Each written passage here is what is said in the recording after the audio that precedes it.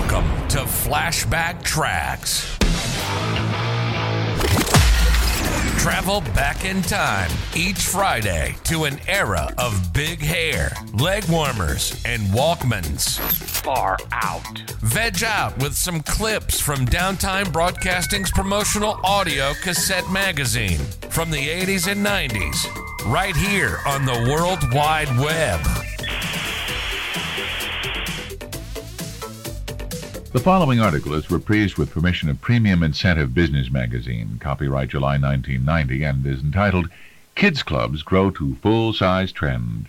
In an age of brand switching, the potential for cultivating lifelong customers may seem slim, but imagine the payoffs for a company that could maintain consumers' loyalty from first grade through first job and beyond.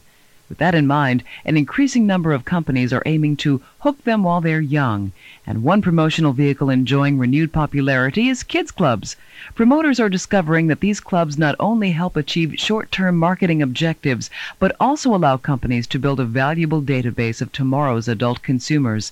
But marketers considering such a proposition be forewarned. These programs require promoters to have keen insight into what makes today's savvier kids tick. Kids today are very sharp, said veteran Kids Club planner Jim Kurland, president of the Communique Group, Boston. We don't just dust off Marketing 101 and give them premium number 3. This is not a quick fix. Kids clubs can be costly as well. A lot of these clubs are taking a loss up front, said Dale Walerius, publisher of the Marketing to Kids Report, Los Angeles. Still, when done right, these clubs can actually become a profit center for your company. Take, for example, Nintendo's current catalog-based kids club. The club currently has about 1.5 million members, each paying $16 to belong. Membership brings little other than the means to order new Nintendo games before they reach stores, Kurland said. But do the math and it'll tell you that they're making money. Why are marketers so anxious to reach children? Companies recognize that the byproducts of these kids clubs, children's names, ages, addresses, etc., can be stored in a database for future use. And according to Walerius, this database information will snowball in value as children mature and allowances are replaced by salaries. Bill Bernadow, product marketing manager for Hormel, agreed. The more we can develop a relationship with a young consumer now, the more potential to introduce them to products later on. For many companies, developing long-standing communication with a child is the primary goal. For example, Lego of Enfield, Connecticut, provides every one of its Kids Club participants with regular issues of a newsletter called Brick Kicks, an iron-on patch for their coat, a poster for their bedroom wall, even a membership card to tuck in their pockets. There's little argument that kids clubs are expensive to run, say experts. It's a tall order to recoup everything, warned Kurland. Profits depend on strategy. For example, Fox Broadcasting Kids Club isn't in the black yet, but the network is hoping the club will pay off by attracting corporate advertisers eager to reach the under 12 viewer market. Club membership is projected to top 3 million by December. We didn't go out to make a lot of money off this, but once we recoup costs, there's nothing we'll say no to, said Fox Promotion Vice President Bert Gould.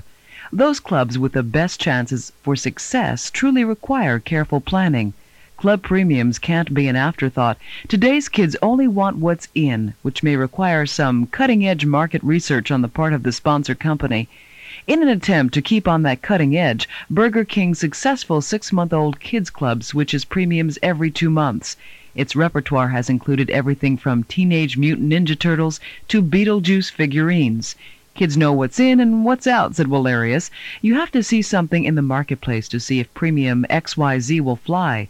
Burger King's character premiums, for example, are supported by a TV cartoon series, feature films, and retail toys, all with pre-established followings. Still, even clubs using the most popular premiums will fall flat if fulfillment is flawed.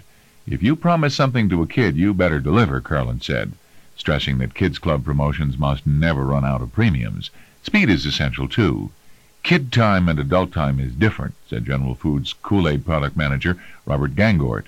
Gangort supervises the Kool-Aid Wacky Warehouse Mall, which provides children with premiums from a catalog. The company stresses turning orders around within a few days, he said.